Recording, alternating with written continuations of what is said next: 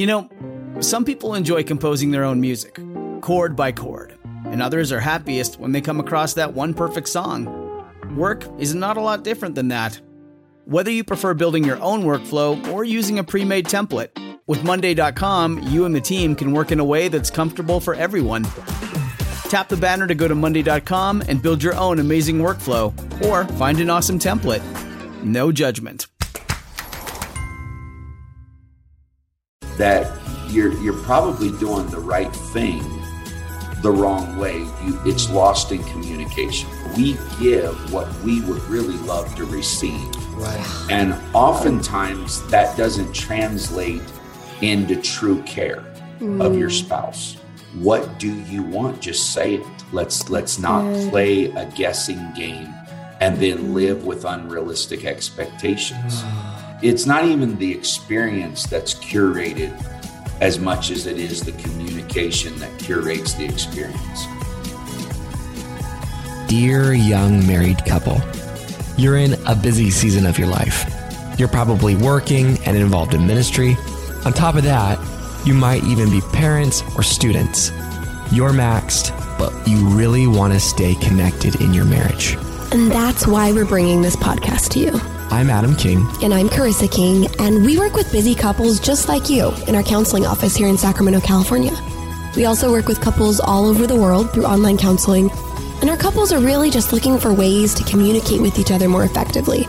Some of them are looking to heal from a breach in trust or find direction in fulfilling the purpose that God has for them. So come and join us as we have a conversation. We'll talk with therapists, authors, pastors, and other couples who will pour into us, giving us tools to become more intimately connected, get adventurous, and find purpose. What we're looking at is this is the old library, second most famous library in the world at the time, the Library of Pergamum. You see these notches here? This would have been braces that would have come out to hold the wooden shelving around. They would leave plenty of room in the back here for circulation. And this library was rivaled only by the Library of Alexandria. This is a big deal. 200,000 volumes of books here. 200,000. What form? They would have been scrolls. The majority of them would have been scrolls, rolled up. But also there would have been parchment pieces, because the scrolls were pieces of leather here because Egypt wouldn't sell them papyrus anymore. So they were competing. They got tired of the competition. Well, they just figure if we'll limit the paper, then they can't have more books than us. So one way to win. Yeah. And this is probably especially valuable for you. Tell us about your passion for books and the library. Yeah, this is huge for me.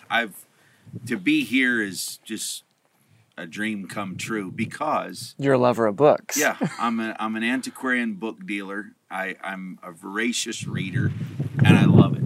And so this, in my mind, if I was going to gift somebody something, this would be the greatest gift in the world. Yes. Greatest gift for you to receive as well. Yeah. Tell us about the history of a gift that took place here. Okay, so this is one of it's considered the world's worst gift, wedding gift. Mark Antony came here with Cleopatra. And obviously he was a reader because Caesar was a reader, and he was emulating everything that Julius Caesar did. Julius Caesar was a brilliant tactician as well as an adept politician and a brilliant man. He wrote the entire time he was on his campaigns in Gaul. He wrote the Gallic Wars, researching, reading voraciously. So Mark Antony carries that same love for books over. So what you're saying is there's something to be said about the whole saying, readers are leaders? Oh, yeah. Oh, yeah. The greatest leaders in the world, with the probably exception of Genghis Khan, was great readers. And that is a footnote to history, is that he was just leveling and terrorizing. He wasn't building anything. He was building an empire of fear. And so we link that as readers with just naked and raw conquest that has no link to the past and has no purpose in the future. It's just conquest for conquest's sake. Right. So he is a footnote in history. So he would be the one exception to that. Okay. In a sense, but Well, So- bring us back to Mark Antony. Tell us. okay, Yeah. so Mark Antony and Cleopatra get here, and his love language apparently was gifts and giving of gifts. And so Mark Antony comes in and gives all of the famed library of Pergamum to her as a wedding present to Cleopatra.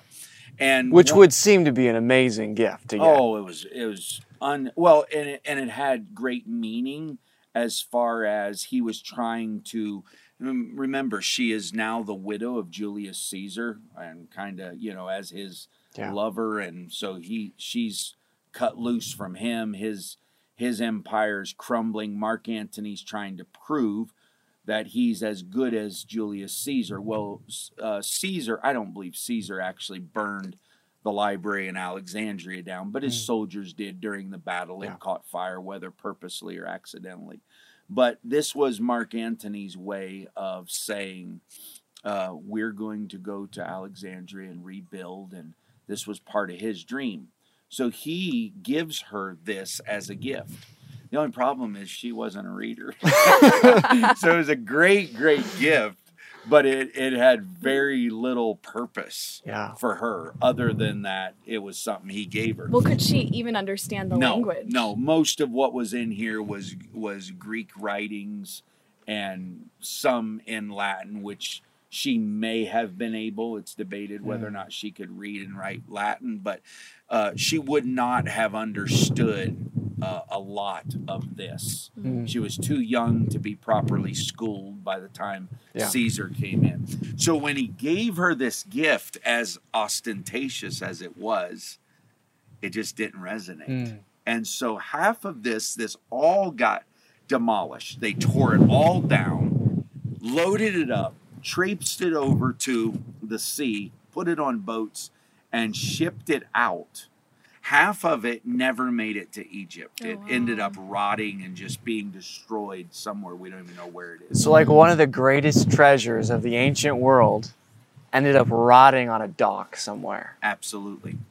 And what did make it, the few ships that actually made it through and made it to Alexandria, it got burned. All of those documents got burned in another fire, now the second great fire in Alexandria. But it was not the Library of Alexandria, that second fire. It was the Library of Pergamum, which was here.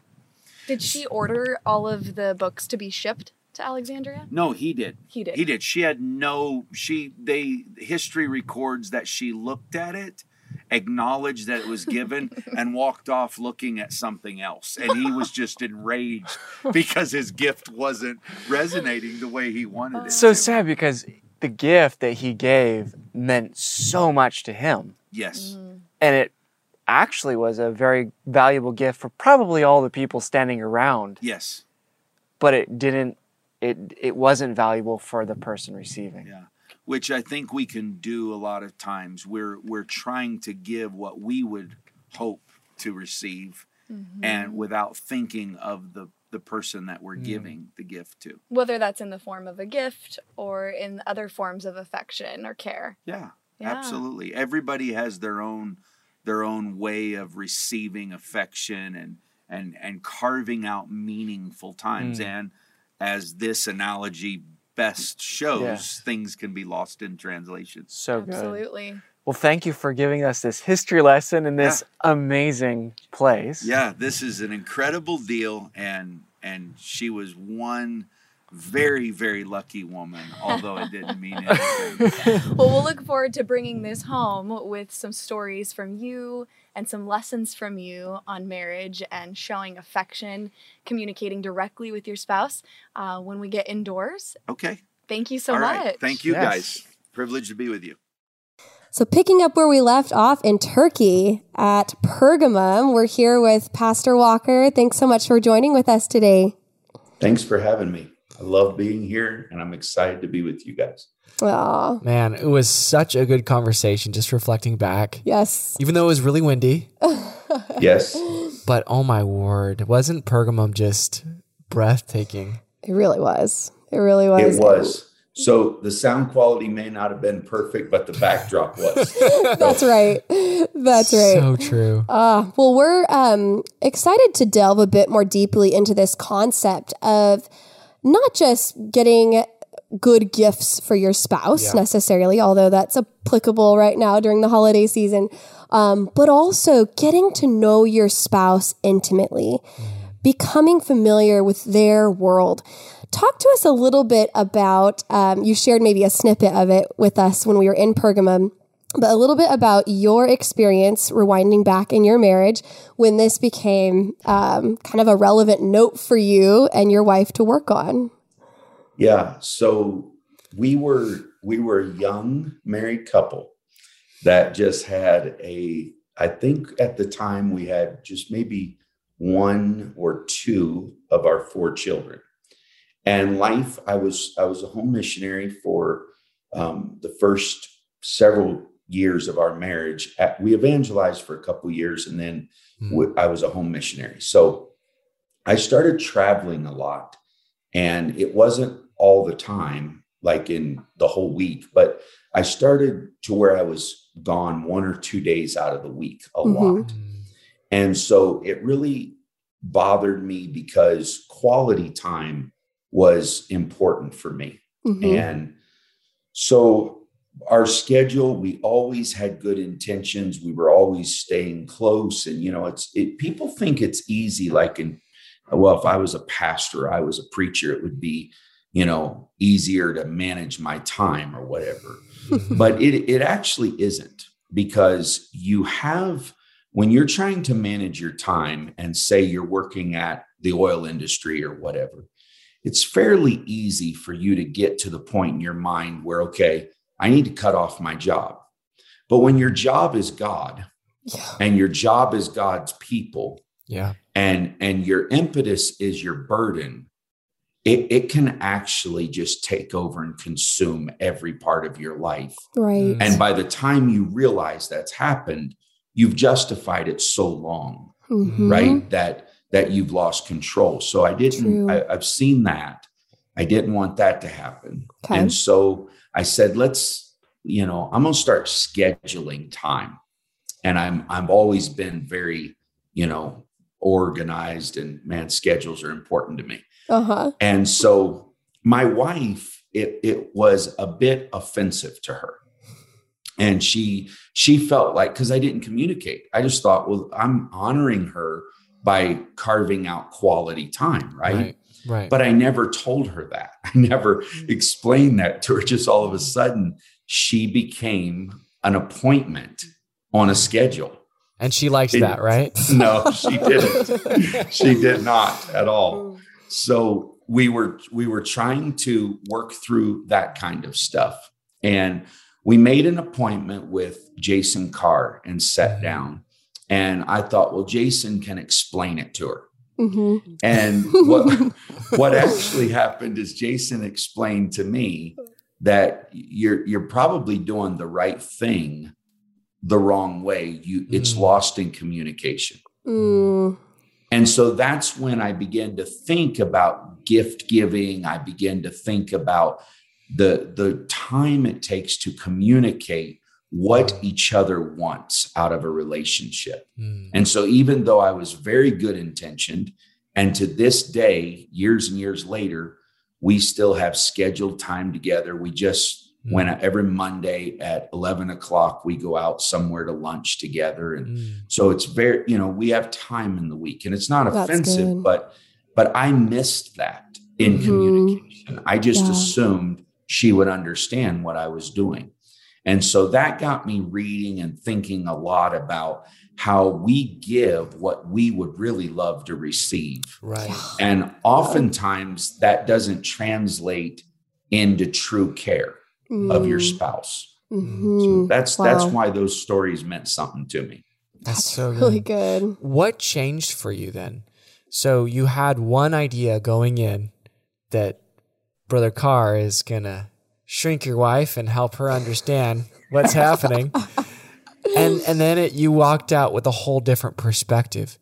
Or maybe, what was that mantra, the thing that went over in your head that switched like, no, it's this way. It's not this way. It's this way.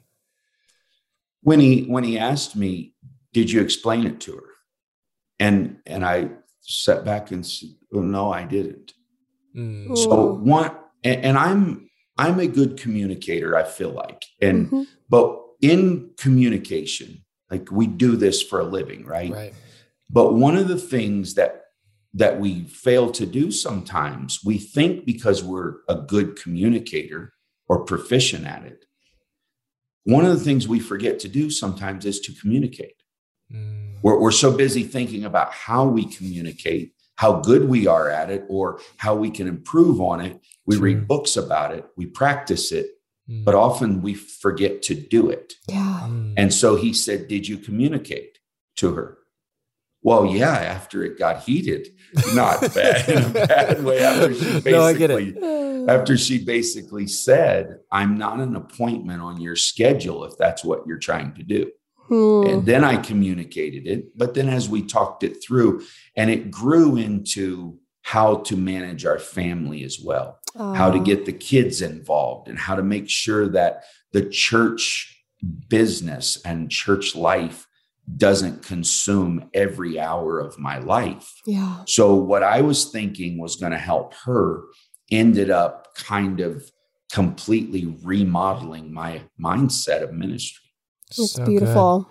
Good. What are your personal checks and balances that let you know, hey, things are starting to consume me.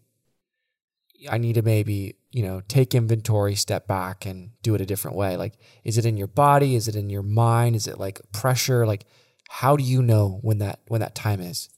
So everything, I'm pretty much controlled by my calendar. I could tell you what I'll be doing next week. I could tell you what book I'll be reading next Thursday. So my world is pretty ordered. You schedule when you're going to read which book? Yes. Yeah, I have. It. Yeah, because to me, I hear people say, I don't have time to read. And I'm like, then why are you living? Like what? who wants to live if you can't read, right? What's the problem? Yeah. So to me, that's just a priority problem. That's not really a time problem. So my life is pretty ordered, and I've counted in a lot of family time in that. Yeah. Even if it's nights where I've got to pile up stuff and do a lot of work, Tuesdays are insanely busy for me. Okay. And most of the time, my kids are eating right here at this table behind me in this office on a Tuesday night. Yeah. So I can't get away, but they come here. So we just, and if that starts falling apart for me, then I start recognizing I'm not being intentional enough about the things that mean the most to me. That's good. Yeah. It's interesting to me that what works well for you and keeps you in line as far as your checks and balances is your schedule. And that was the very thing you were attempting to do that caused your wife some heartache, feeling like an item on your calendar, until you communicated about that differently. Can you get really practical with us for those who are listening, find themselves in similar shoes? What did you say to her that helped communicate her value in your life and thus the need to have this scheduled? So instead of treating it like a technical problem, which was how foolish I was in the beginning, to me, it was just, I don't have enough time and my life is out of control. I'm going to schedule time. Well, that's a technical answer to probably an adaptive or a cultural problem in my life. I was having, so instead of just addressing it with a technical response, I started casting vision for what kind of marriage we wanted to have. What do you want in a perfect world? What does it look like time-wise because I don't know if this is the right terminology to use, but I have heard wives who are married to pastors who say basically the church has almost become a justified mistress or affair that he has. It's like his, he has like another life he lives. Yep. And that might be a harsh terminology, but I've had pastors' wives say that to me when we were talking. I feel like my husband is married to someone else. Yeah, we've heard that for sure. And that scares me, right? Because that's not right, no matter how good the cause is. Yeah. That's not correct. And so we started talking about what is a perfect life or marriage? What would it look like if we managed our time perfectly? So you cast vision. Yep. Yeah. And then from there, we backed it into the schedule. Nice. Right. And so instead of doing the technical applications first, I started communicating. I would love to be able, because to me, Monday is like a preacher's Saturday. Not that we get it off, but and we get to go fishing every Monday. But that's just your mind is kind of uncluttered. You're catching your breath from the weekend. Yeah. And I want to fall into her arms at that point and say, this is important to us. Right. And so her deal is throughout the week, she wants other portions of time. Monday is very important to me. Sure. And I thought it would be very important to her, because nobody has good quality time if you're in ministry on a Sunday, right? So Monday has to work. But Monday's her busiest day as a mother. It was like, okay, so it's just, so we've kind of adapted there, but we started communicating first and scheduling second. That's good. That can be revelatory. That is really good. I remember reading a book by Michael Hyatt that gives a very similar instruction to guys or people that are wanting to control their life better and find out their priorities, is to like write down a whole week, everything on it, and then find where your time is wasted or where you can gain it or all that other thing. But I love how you went there first. Visionary first. Yeah. What do we want? Which is a really powerful question. So we didn't get an answer necessarily to just lunches and date nights in a week. And, but it was, I'm kind of a big thinker, big personality, run all over the world, do everything all the time. And she's not. She would, to her, quiet simplicity is more meaningful than being abroad somewhere in some foreign country, right? Yeah. So it was shocking to me that date night and lunch, wasn't everything she wanted. She wanted quiet time between this and this event. And so that was revelatory to me. And that came out. The other thing that came out is our life is so absorbed in ministry. Yeah. We travel. At this time in our life, we did everything that we did before and after a missions trip or something. We would tag on 3 or 4 days here or there. But she brought up that she doesn't have a say. She doesn't get to say where we go other than our family vacation. But, so we started working out a deal where she got the points, the airline points for all the traveling that I was doing. Okay. And then once a year, pretty much it worked out to once or twice a year, she had all of that sway to be able to say, I'm using all these points to take our children to Roatan with you this time. Okay. And so that gave her a lot of sense of, I can carve out a family with him. And I can travel and I can bring our children. And so she was making those decisions, and that was helpful to her. I would have never guessed or saw that. I thought I would have never dreamed that the 10 o'clock to 11:30 at night is like her time where she loves just sat quietly with me without interruption. I was thinking big dinners. I was thinking lunch. I was given the gift that nobody could read. You know what I'm saying? Yes. Yeah, it was brilliant to me.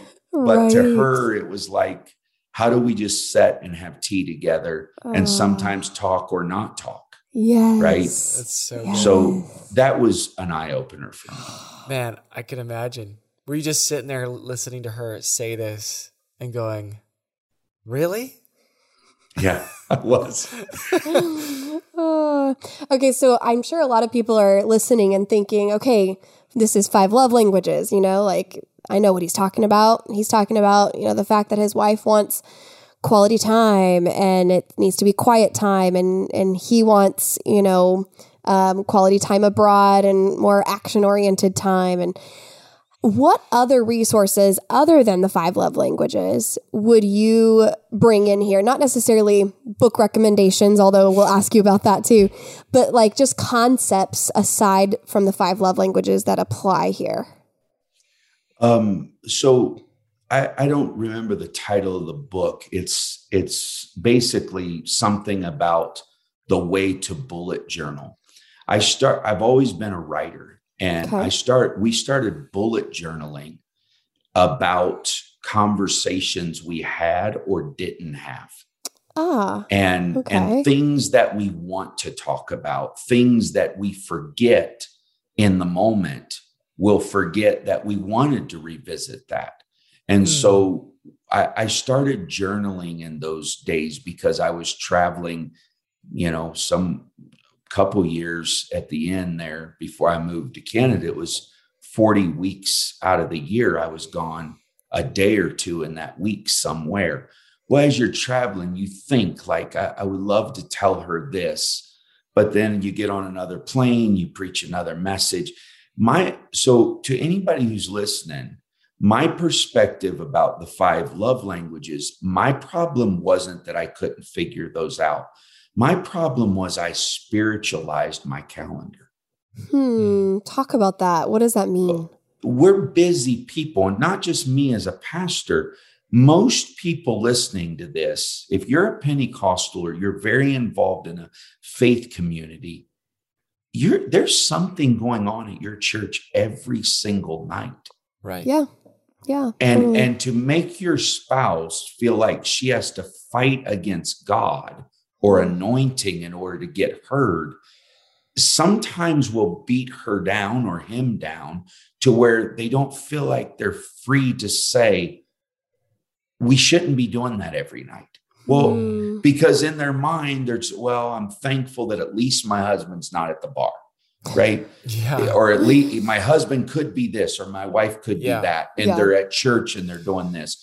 So we started kind of plotting seasons. Okay, for the next few months, this is going to be like this, but I'm going to take this night and this day, and this is going to be my family time. Okay. So we began to actively reconcile our schedules, even if it was God time, where before I spiritualized everything. I was a pastor. I had a great eternal reason for why I needed to be anywhere I was. Yeah. Right. Yeah. And so anytime she would try to say, we need to stop this.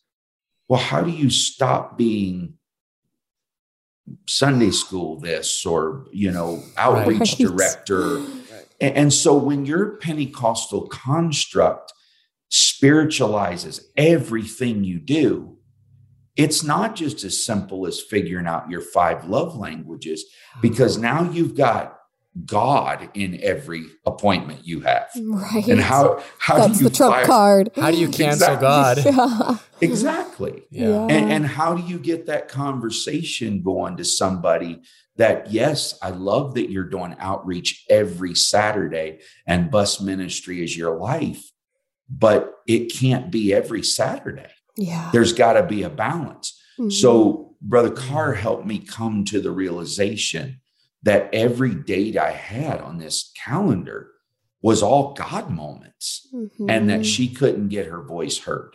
And that was helpful in being more substantive than just which love language we liked. That's good. That is so good. Yeah. And it sounds like you started seeing your marriage through the lens of a God-ordained, God-directed activity as well.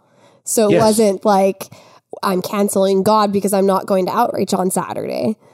Right. It had more to do with, this is God's will for me to prioritize my wife and to make sure our marriage is healthy. Right. Absolutely. Right. Absolutely. Because it's definitely not God's will for it to fall apart. No. And that's where you come to the realization, what would it profit a man? And I know I'm taking this a bit out of context, but what if I gained the whole world and I lost my own family or lost my own marriage or lost my own soul? Right. Yep.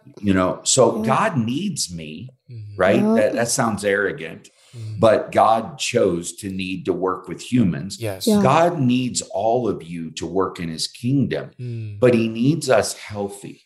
He needs us balanced, because if we're just working ourselves to, and I'm a workaholic, I confess that. Most of the nights, Malia and I, we have our quiet time from 10 or 11:30. She falls asleep.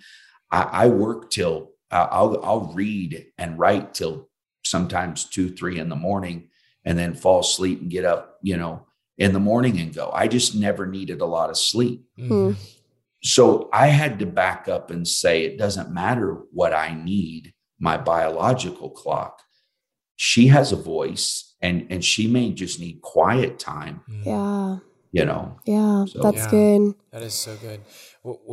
When you were saying that, I thought of somebody said something like, more marriages suffer not from malice, but from neglect. Yeah. And it was just, and it wasn't like a thing that you were trying to do. It's just you were focused on this, and she didn't feel like she had that voice to speak into that. Yeah. Because how could she cancel God? Right. And then, everything typically that would come to a pastor is always kind of an emergency, right? Right. Yeah. And so, and then that's where I just got to where I had to back up and say, look, every emergency they have can't be an emergency on my part. And I had to take control of my schedule, take control of my life at that point, because in the beginning, I had spiritualized everything I was doing. Yeah. Yeah. Is that because you shoulder the complete responsibility of creating the church? Like, it's, Building if it. it's going to build, it's going to happen because I build it. It was a little bit of that in the beginning, but then you're a visionary, you have a burden. Got it. And you've heard the term helicopter parents. Well, there's helicopter pastors. And, and in the beginning, you've got new converts and people, and you can say, here's what it takes to get this done. A lot of times it was easier for me just to do it than it was to have another meeting, explain how and why. And, but then I realized I'm sucking up all the oxygen in both this marriage and this ministry, and I'm not developing anyone else. Yep. And when I began to back off and realize that I need to not be a helicopter pastor, I need to give this over to them, let them take responsibility and ownership and work on accountability more than me just doing it all. That's good. A lot of people could rewind that and listen to that last segment again. We actually just aired an episode, or we will air it tomorrow. And there's Instagram posts this week about how to serve the church and not lose your family. And a lot of these concepts are covered. In fact, I think that statement you said earlier, if I gain the whole church and lose my family, what have I profited? Right. And they said that exact thing, the interviewee. So this is kind of another reminder here, folks. If you listen to the episode in November, you're listening to this one air in December. A lot of the folks that are listening are in ministry in some way, whether they're pastoring or involved, to a high degree. Was it difficult for you to be completely present, knowing you are a voracious reader and driven, and you're a builder, you're creative? Was it difficult for you to pause your brain and pause your work in your head and be completely there? It was when we were doing it without communicating. Once we started making communication more than anything, more important than anything else, it got very easy for me to be present. So for instance, if we're just going to sit in a room just because we're supposed to be together, then I've never been bored a minute in my life, ever. Right? So I'm going to read something. My head's going somewhere. The bullet journal started helping. What am I going to talk about? What are some of the things that we aren't getting to say that we need to be intentional about what we say? Yeah. Right. And then we started in that period of time, instead of waiting and just saying, she'll probably talk about this, she would just come out and say, I want to talk to you about, right? Instead of sitting there, not communicating, being upset because we're not communicating. Right. It's that way in our personal life. It's that way now in our sex life. It's that way in our emotional life. What do you want? Just say it. Let's not play a guessing game and then live with unrealistic expectations. Yes. Right. So if you want that, if you want to be, if you want to be that way, then just say what you want from me. And I'm going to tell you what I want. And then we found out the time that we had together became just quality time and not a quantity of time. That's so good. Yep. So I never had a problem staying present when we started just opening up, saying, I want this tonight.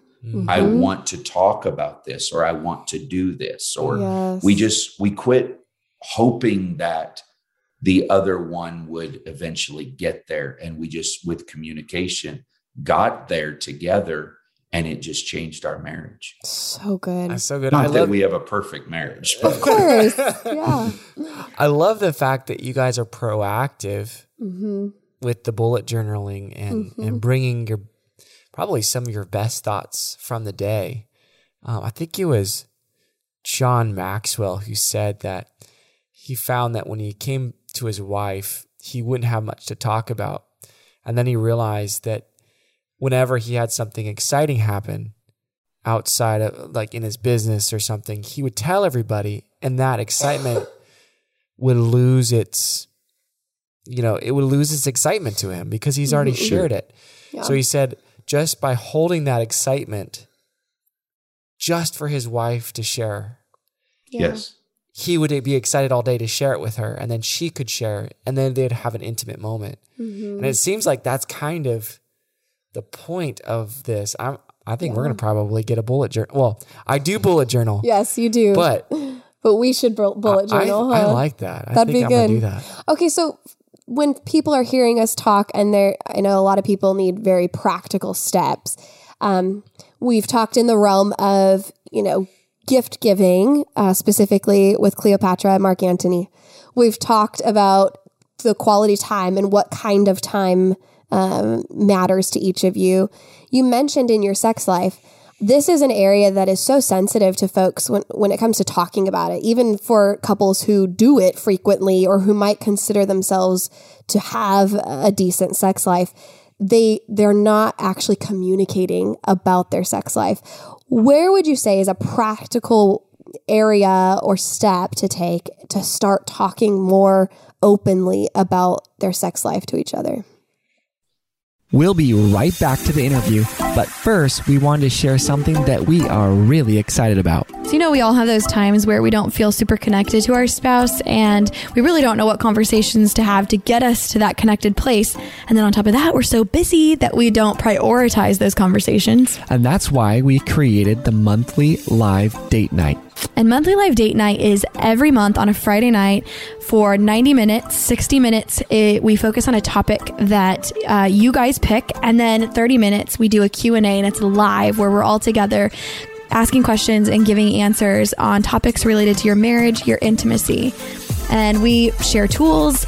We have handouts that we call homework because we want you to be there to listen and to soak in, but we really want you to take action in your marriage too. So come join us live for the next monthly live date night. Check the link in the show notes for dates and details. All right, back to the interview. I would say talking about frustrations or unrealistic expectations. Okay. If somebody wants a back rub or whatever else it is, you fill in the blanks. Talk to each other about those things. Build that expectation with communication. Good. Any expectation that's not communicated is unrealistic.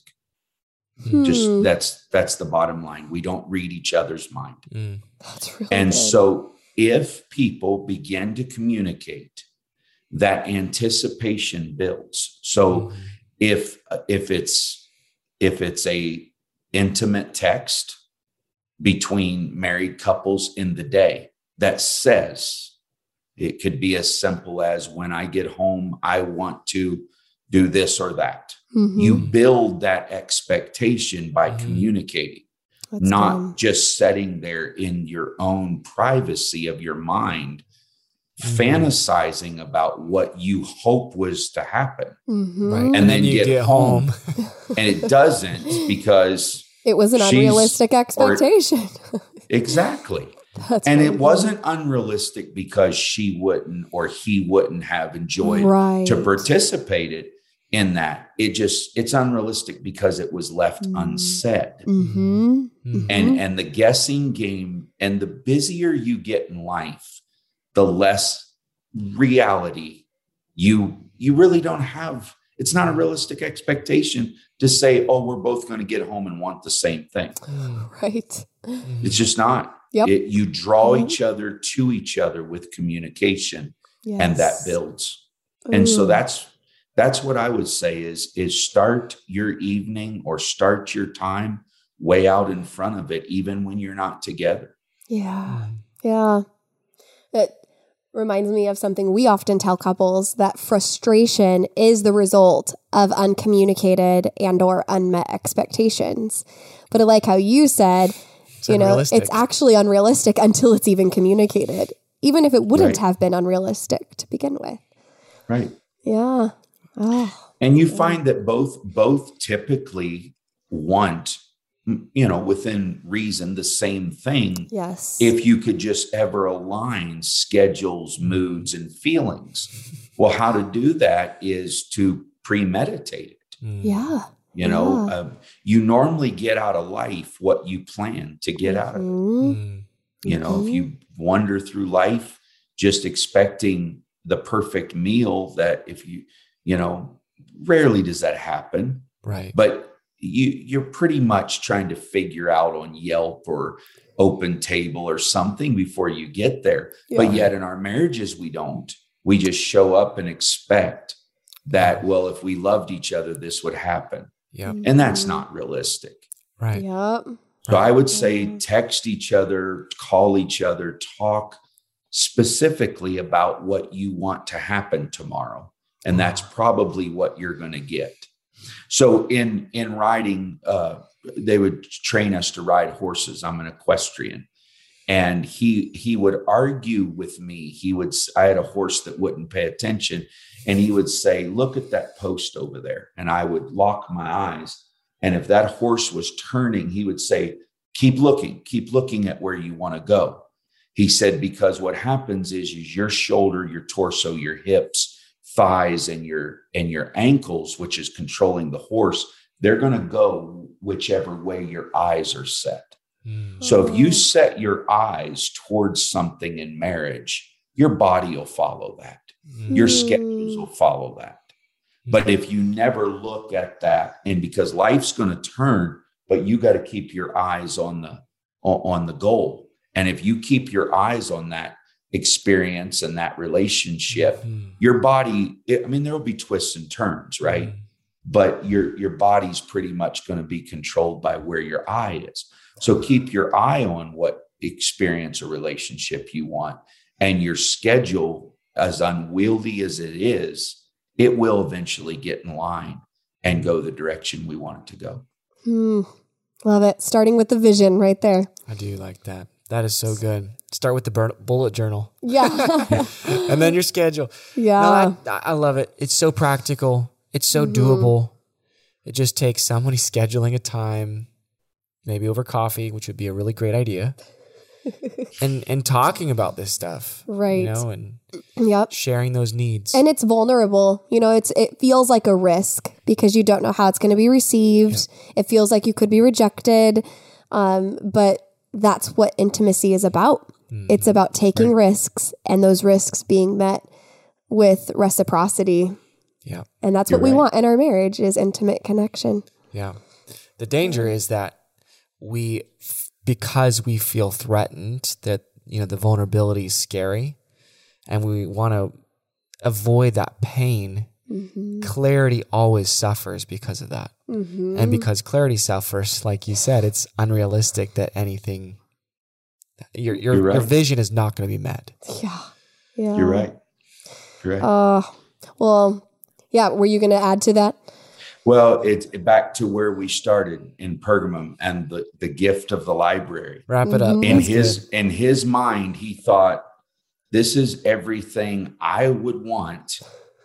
But it couldn't have been read. It couldn't have been cared for because it wasn't her. And so I had to stop and say, what would it look like if you got out of this relationship what you needed and what you wanted? And it was stunning to me. It wasn't the massive library, which I thought it would be. It wasn't. It was quiet time together, not even going somewhere, just being happy to sit still together. And so that was all lost in translation in us in the beginning. And God opened a door to where we could just freely communicate. And now 20 something years into it, it's as normal and natural for me to text her, call her and say, this is what I would love to do. And this is what I would love me and you to do tonight. And we communicate. Yeah. And if it isn't today, it'll be tomorrow or the next day. Yep. But it's not even the experience that's curated as much as it is the communication that curates the experience. So, yeah. I like that. That could be a quote right there. Yes. So, back on the topic of many books. Yes. We always like to ask, what resources could you point people to? Maybe a book that's been helpful for you, you and your wife, or you have a podcast too. Maybe you could direct people to. Okay. There's a couple books that are not, they're very famous. They're not typically on your marriage list, but Crucial Accountability and Crucial Conversations. I'm sure Crucial Conversations makes it into the marriage list, but it does. But Crucial Accountability, I haven't. We haven't. I haven't read. We that haven't one. read that one. It's the sequel to The Conversation. Okay. Well, it is it's pretty meaty when it gets right down to the brass tacks of it. Mm-hmm. But all of us have to be accountable to each other. Right. Mm-hmm. And I'm accountable to Malia. Mm-hmm. And I don't resent that. I embrace that. Mm-hmm. And so she helps me be accountable for my actions, be accountable not just for my conversations, but how I treat people and her, whether it's intentional or not. Yeah. I still need to be held accountable. And that is so important. So I would recommend Crucial Accountability to go along with Crucial Conversations. Okay. Excellent. We have a podcast called Truth Talk, and it's hosted by Truth Church of Calgary.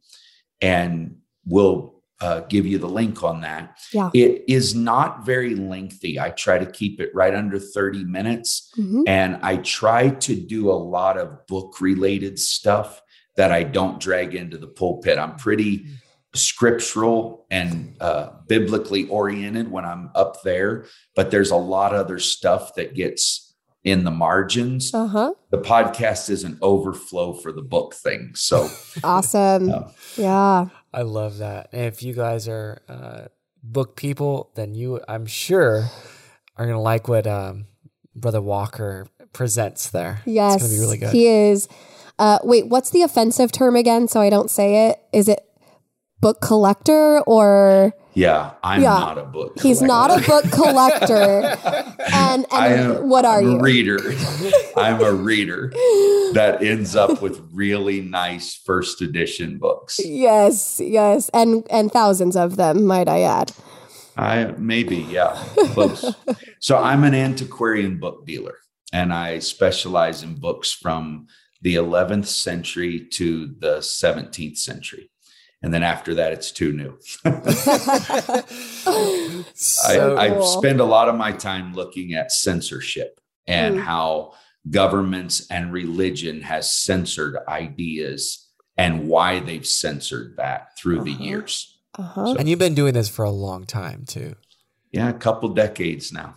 So before it was in the news, right? Yeah, exactly.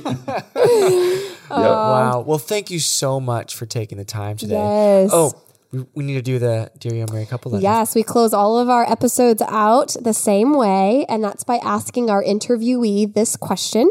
So rewinding back to the first couple of years of your marriage. How long have you been married, by the way? 22 years. So rewinding back a couple decades ago, think back to the advice you wish you would have received, and then fill in the blank. Dear young married couple. Okay, I would say the advice I wish I would have received is that she is the one and same as I am, not someone that I married. In the beginning, I thought that this was my significant other, and I realized she's not that other. She is me and I am her. And in the biblical construct, you're one flesh. Nobody can be healthy and unhealthy, strong or weak. Whatever she is, I am. Whatever I am, she is. That's beautiful. That's good. We can unpack that for another 30 minutes. Right. Oh, this has been so enriching, and I know folks are going to get a lot out of this episode. So thank you so much, Pastor Walker, for your time and expertise. Thank you, Brother Walker. Thank you. I have been an admirer from a distance for a long time. I love your guys' spirit and the attitude in which you do this, and I am a huge fan. Thank you for having me. Thank you. All right, friends. We really hope that you got a ton out of today's conversation. And if you want help, if you want personal guidance with individual counseling or couples counseling, or even help with you as a couple reaching the goals you have, just reach out. Give us a call at 916-678-1797 or shoot us an email at hello@dearyoungmarriedcouple.com. No matter where you are in the world or in your marriage, we can set up a counseling session with you and we can work toward progress. We also post marriage advice regularly on our Instagram, which is @DearYoungMarriedCouple, and we'd love for you to join us in conversation there. All right, see you next week.